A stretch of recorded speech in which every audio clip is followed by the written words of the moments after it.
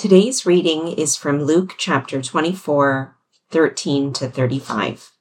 That very day, two of them were going to a village named Emmaus, about 7 miles from Jerusalem, and they were talking with each other about all these things that had happened. While they were talking and discussing together, Jesus himself drew near and went with them, but their eyes were kept from recognizing him.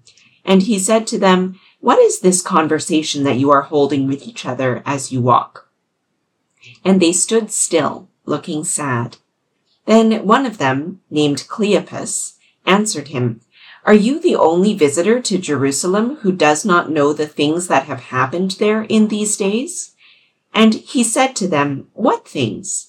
And they said to him, "Concerning Jesus of Nazareth, a man who was a prophet, mighty in deed and word before God and all the people, and how our chief priests and rulers delivered him up to be condemned to death and crucified him.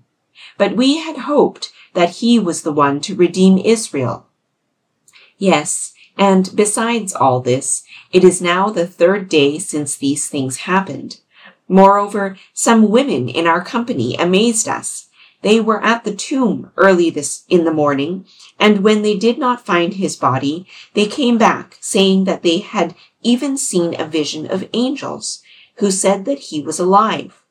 Some of those who were with us went to the tomb and found it just as the women had said, but him they did not see. And he said to them, 'O foolish ones, and slow of heart to believe all that the prophets have spoken. Was it not necessary that the Christ should suffer these things and enter into his glory?' And beginning with Moses and all the prophets, he interpreted to them in all the scriptures the things concerning himself. So they drew near to the village to which they were going. He acted as if he were going farther, but they urged him strongly, saying, 'Stay with us, for it is toward evening, and the day is now far spent.' So he went in to stay with them. When he was at table with them, he took the bread and blessed and broke it and gave it to them. And their eyes were opened, and they recognized him, and he vanished from their sight. They said to each other, 'Did not our hearts burn within us while he talked to us on the road, while he opened to us the scriptures?' And they rose that same hour and returned to Jerusalem. And they found the 11 and those who were with them gathered together, saying, 'The Lord has risen indeed, and has appeared to Simon.' Then they told what had happened on the road, and how he was known to them in the breaking of the bread." This is the word of the Lord. I read a statistic recently that surprised me. It said that apparently 40% of our daily conversations, like with family, with neighbors, colleagues, and so on, 40% of our conversations are made up of storytelling and stories. That's from a BBC podcast where I got that from. It's called Sideways. And last month there was an episode titled "The Stories That Shape Us." It turns out that stories and storytelling are not just a form of entertainment, but they're also actually vital to our well-being as humans.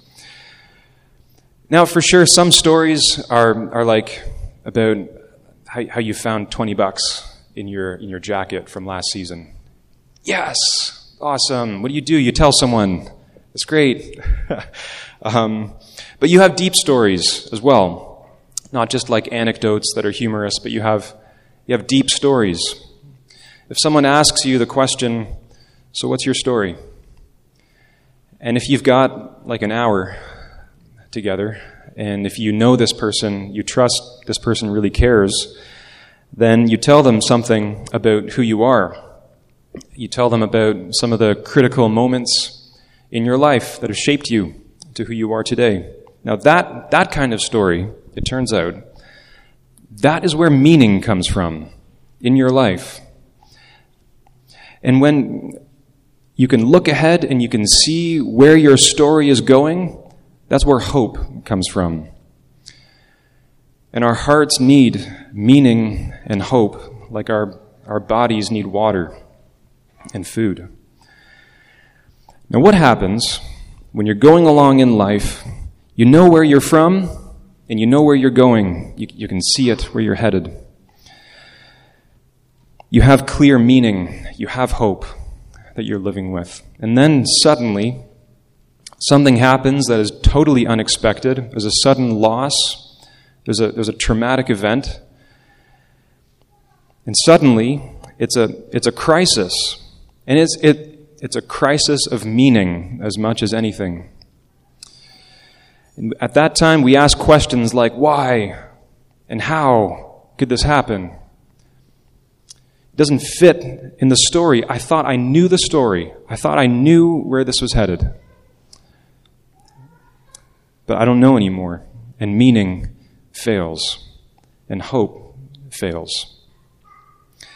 And that is a very human place to be. All of us, at some point, find ourselves in that place. And that's actually where we meet two disciples on the road in the passage that we're looking at. They're on the road to Emmaus. They're walking. And as they walk, they're talking with each other about what has happened. They're in a crisis of meaning, trying to understand what has just happened in Jerusalem, and in fact, what's happened over the whole past years of following Jesus. In a crisis of meaning, that's where, actually, Jesus meets them on the road. This visitor. There's 2 points this morning I'd like to spend time with you looking at. The first point, Christ has risen, so abandon shallow hope. Abandon shallow hope. The second point, Christ has risen, so embrace deep hope. First point. So they're walking on the road, two disciples of Jesus, and Jerusalem is now behind their backs, and all the other disciples are behind their backs. They're leaving. We're not told why, but we can imagine why. It's over. It's all over. Why stay? They're leaving. But they're not just walking, they're having a conversation. Verse 14. They're talking with each other about all these things that happened. They're going over and over what happened and trying to answer this why question. Why did this happen? What does it all mean? And it's right then that a visitor joins them. He overtakes them. He comes up to them and he asks, "What are you both talking about?" That's how the conversation begins. The visitor apparently doesn't know what happened to Jesus of Nazareth just a few days ago in Jerusalem. Apparently, he has no idea what happened to Jesus of Nazareth. And they start describing the events in verse 19. You can see that. You hear the story. You hear their hope in Jesus. He was a mighty prophet, mighty in deed and word, and they got swept up in the movement, the Jesus movement, and its climax in Jerusalem. At the Passover in Jerusalem, it was all coming to a head, it was all coming to a climax, and then he was condemned. And then he was executed. And the story is over. It is cut off. What story? What story? We had hoped he was the one to redeem Israel. But it's a meaningless story. It's a waste of time. The past years of following, it's not even worse than that. There's now some conspiracy theory that's going around among the disciples back in Jerusalem that Jesus is alive, and it's all a bit too much to take. They're leaving. They're leaving. They finish talking. They finish telling Jesus all these things. And Jesus looks at them and he says to them, "O foolish ones." and slow of heart to believe all that the prophets have spoken? Was it not necessary that the Christ should suffer these things and enter into his glory? And beginning with Moses and all the prophets, he interpreted to them in all the scriptures the things concerning himself. That's an interesting word there, interpret. He interpreted the scriptures. In the ancient world, one of the real common art forms was the mosaic. They didn't have like acrylic painting and that kind of thing, or maybe they did, but it didn't survive to this day. Mosaics, you've seen these before, and they're all over the ancient world in ancient archaeology. So with the mosaic, of course, you get thousands of little tiles, different color tiles. And when you put together thousands of these, you can make a brilliant work of art that covers like a whole wall or the whole ceiling or the whole floor, the whole pavement floor. Now, just as an artist will take the tiles and arrange them into a picture, so also somebody interpreting the scriptures can take the verses, and I had to look this up. It turns out in the Old Testament, there's over 23,000 verses in the Old Testament scriptures. And someone can take verses like small tiles and arrange them into a picture. They might go to Psalm 2, which has this verse, "You, God, you shall break the nations with a rod of iron and dash them to pieces like pottery." That's a verse. Isaiah 43, another one from the prophets. The prophet Isaiah, he talks about God redeeming Israel, which is to liberate them from their enemies, from their political enemies. You can gather these verses, a lot of verses together, and you can make a picture, an interpretation. And maybe the picture looks like a glittering, restored Jerusalem with a wreckage of armies of other foreign powers in the open field beside Jerusalem. And Jerusalem is strong, brilliant, dazzling. You can make a picture like that from the tiles in the scriptures. These two disciples had done that. We hoped he was the one to redeem Israel. And when they say that, what they are thinking about is political freedom from Rome, deliverance from the Roman Empire. But Jesus says, "Oh, fools, you foolish people. You have the wrong picture. You have the wrong interpretation. You combine the tiles in the wrong way. And you've made it into a picture that is not the intended picture." And beginning with Moses and all the prophets, he interpreted to them in all the scriptures the things concerning himself. Jesus rearranges all the tiles in the scriptures to make the true picture, the true story of the scriptures, the true story of what God is doing in the world, and all of it pointing to his work through Jesus.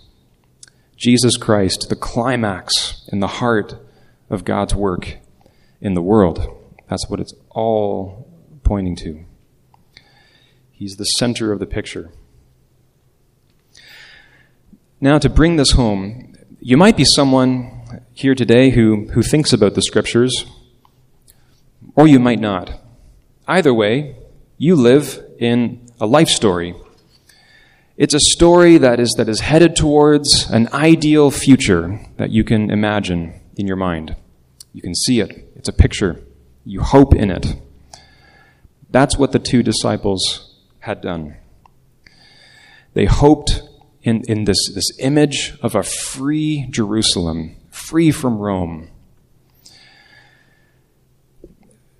Now, if you put your ultimate hope in any picture, if your ultimate hope that is the destination of your story that gives you meaning and purpose in your life, if you put your ultimate hope in anything but Jesus Christ, by definition, you're hoping in some created thing, something in the material world. And it might be hope in like a political cause, political liberation, like the disciples. It might be a hope in your career, a hope in your accomplishments, in your family, a hope in relationships. It might be a dozen different kind of things, but all those things are in the material world. And so they're vulnerable to change, they're vulnerable to fail. Nothing in this world is guaranteed. And when suffering comes, when trauma comes, it might destroy your hope. It might destroy meaning in your life. So the first application here this morning is this: abandon shallow hope in things of this world. Because what you find in the gospel, the Christian faith is holding out to you a hope that is resilient. It's resilient because it is a hope that is looking at Jesus himself. The scriptures all combine to make a mosaic, to make a picture. At the center of the picture is Jesus Christ himself, and he is standing, risen, victorious. He has defeated, not Rome, he has defeated sin, human sin. He's defeated Satan. He has defeated death itself. And he has the marks of death on his body. He does. But he is standing alive in power and splendor. He is standing. And that picture is worthy of your hope, your ultimate hope, your weighty hope in your life. So when your hope latches on to Jesus Christ, and when suffering comes into your life, it does not destroy your meaning. No, it sends you deeper into the meaning. It sends you deeper into the story of Jesus, who entered into every kind of human misery and anguish. Even death itself, he entered into death. And he rose from death on the third day. This is what the Christian faith offers to you. It offers to you a great story. I mean, a big story that is far, far grander and bigger than your small story of your life, of your personal life. And you are invited to enfold your own story into this grand story of Jesus Christ. And what you find then is a secure source of hope. It's a deep hope. Because it's a hope that is not ultimately based on your small story and how well it goes or how you perform in your life. It's not based on your performance. It's not based on your circumstances. Your hope, ultimately, as you fold your life into the story of Jesus Christ, and let that story be your home, what you find is that your hope is ultimately based in Jesus, looking at that picture of Jesus Christ that all the scriptures create, risen, triumphant over death and sin and evil. The second point, Christ has risen, so embrace this deep hope. And that is what the disciples on the Emmaus Road do. Eventually, they do. Not right away. On the road, they get to hear Jesus open the scriptures. They're like listening intently. This man has some insight. They're listening. The breakthrough moment, though, it doesn't happen on the road. It happens later. They arrive at the town. They arrive at Emmaus. They persuade Jesus to stay with them. It's getting dark. It's not time to travel anymore. So they come to the evening meal, and something happens, something interesting. Suddenly this visitor takes the place of the host at the meal, and he takes the bread, and he blesses the Lord, and he breaks it, and he gives it to them. And at that instant, they know. They recognize him at that instant. We don't know why. What is it about that moment and not before? Why is that? We don't know. The text doesn't say. Maybe, and this is speculation, maybe they see the nail marks in his hands, which they never noticed walking on the road, but he's holding the bread, and there they are. Maybe. For whatever reason, the timing is right. The Lord opens their eyes, and the next instant, he's gone. Jesus vanishes. And they can't stay in Emmaus, not anymore. They cannot, no. Even it's nighttime, whatever. They're on their way back to Jerusalem. And they're going back with a new story. It's a redemption story. The BBC podcast I mentioned earlier, it defines a redemption story as one that has a difficult or a traumatic event. And through a critical moment later in that person's life, the trial, the trauma, becomes a source of new life and vitality and strength and purpose. And that is what happens here. Earlier on the road, they were talking together. They were trying to find meaning in a story about a failed movement and a failed leader, and the apparently wasted years of following him. And it's not really a story at all. It's kind of a pointless story. That's why it's a crisis of meaning for them.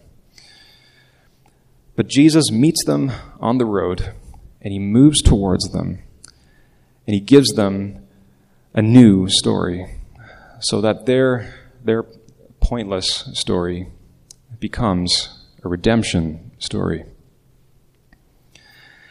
And that is what Jesus will do for you. It's what he'll do for anyone who comes to him.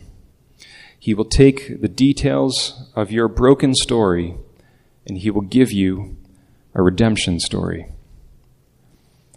For example, it's baseball season in Toronto right now, isn't it?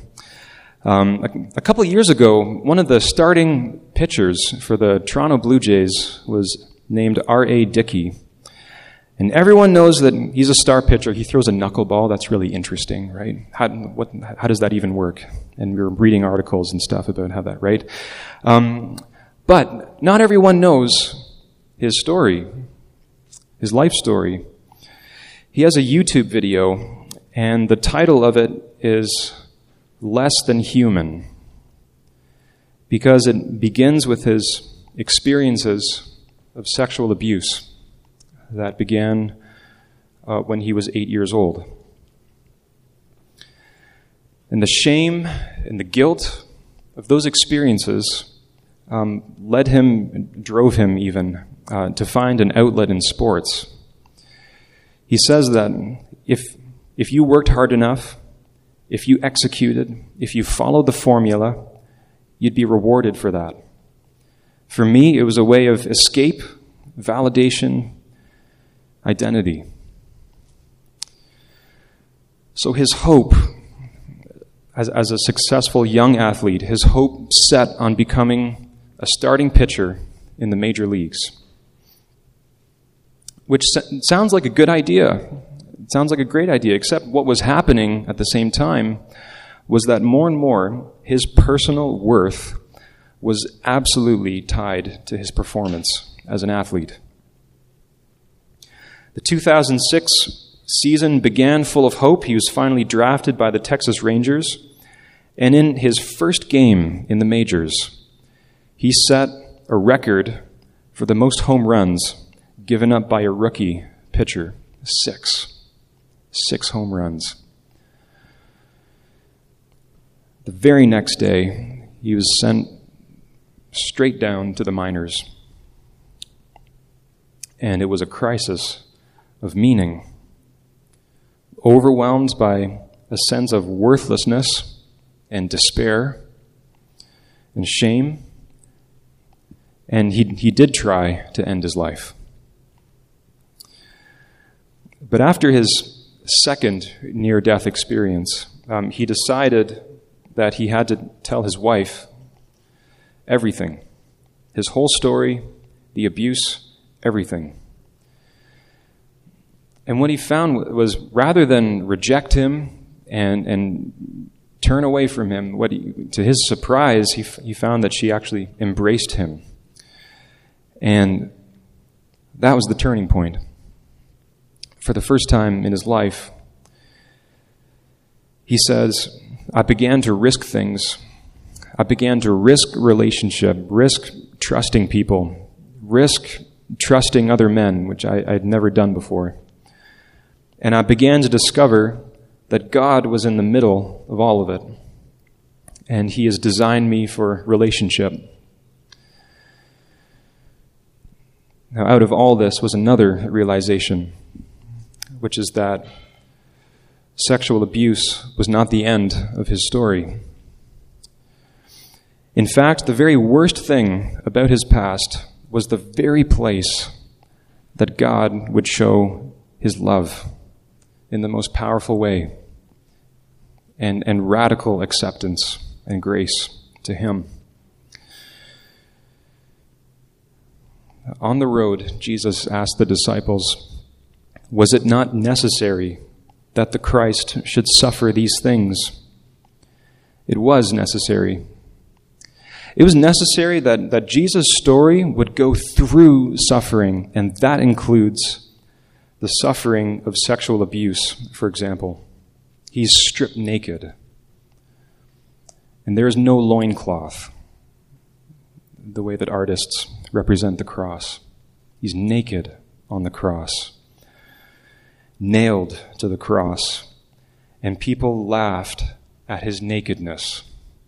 It was funny to them. But what you see in the gospel is that sexual abuse is not the end. Is this the most important thing about Jesus Christ, that he was sexually abused? Does it define who he is? It does not define who he is. The most important thing about Jesus Christ is that he is alive, loved by the Father, raised up by the Father. His story, Jesus' story, is not a sexual shame story. It's a redemption story. And for you who come to Jesus, when you think about your life story, whatever is the worst thing about your story, that is not the end. Not in the gospel. It is not the end. He is alive. He is. And he's here today. He's not far away. He's very close. And whether you call yourself a Christian or not, if you find yourself in a crisis of meaning, or if you feel like your life simply has no meaning, Jesus is here, and I can say to you, he will give you a redemption story that is filled with meaning and filled with hope, full of deep hope. Because the hope is not in what you can do or achieve.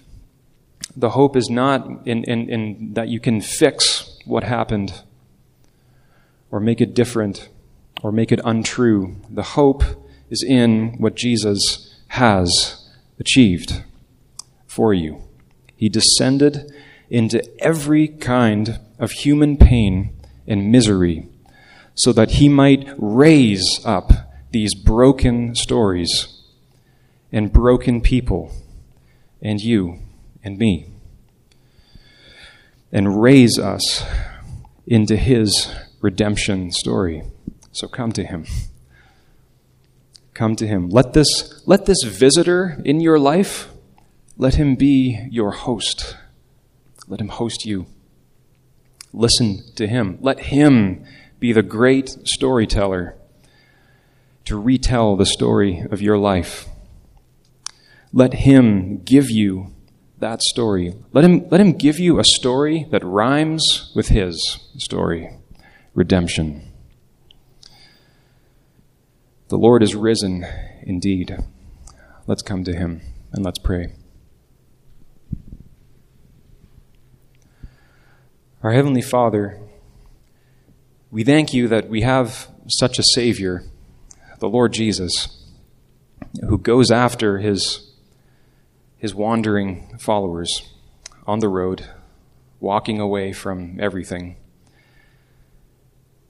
And we admit that we are the kind of people who need such a Savior, who goes after us and who retells a story that we thought we knew but totally misunderstood. He is so good. Our need is great, and we thank you that his greatness and love is matched to our need so perfectly and so abundantly. Help us to see him, Father. Help us to see his story, and may we find ourselves in it, playing what part you've given us to play, and looking to him, our hope, our Lord Jesus. Amen.